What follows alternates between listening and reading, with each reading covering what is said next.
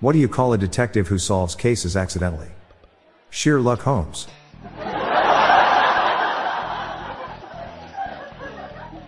Wayne Brady, Colin Mockery, and Ryan Stiles went fishing but got their poles tangled up. They had a hard time figuring out whose line is it anyway.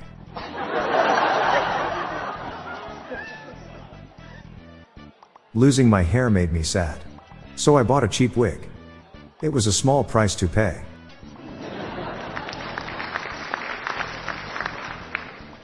My son started to chew on electrical cords. I had to ground him. He's doing better currently, and now conducting himself properly. My wife was shocked at my response to this.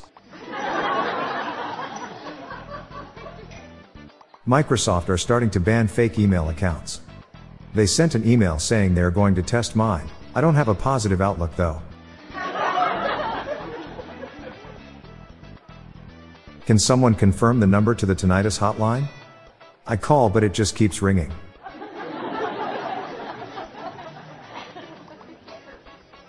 My wife crashed the car while listening to Adele last night. She ended up rolling in the Jeep.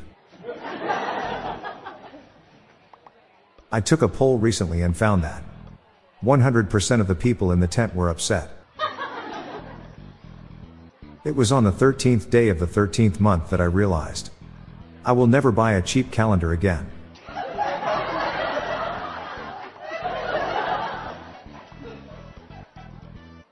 Did you hear about the Italian chef who was in critical condition at the hospital?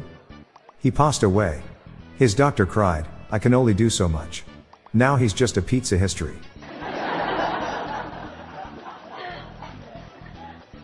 I'm Bob Jeffy.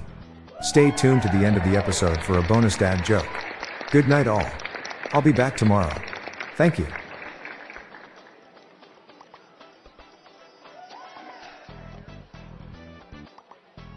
Hello everyone, you can now submit your own dad jokes to my voicemail, with the best ones to be included in upcoming episodes in this podcast. Just leave your name, the city and state you live in, and your best dad joke. Call 978-393-1076. I'll repeat that number, it's 978-393-1076, or check the show notes page for the number. I look forward to hearing from you. The Daily Dad Jokes podcast is produced by Classic Studios. See the show notes page for social media links and joke credits. What's the difference between a bad joke and a dad joke? When you hear a dad joke, it's apparent.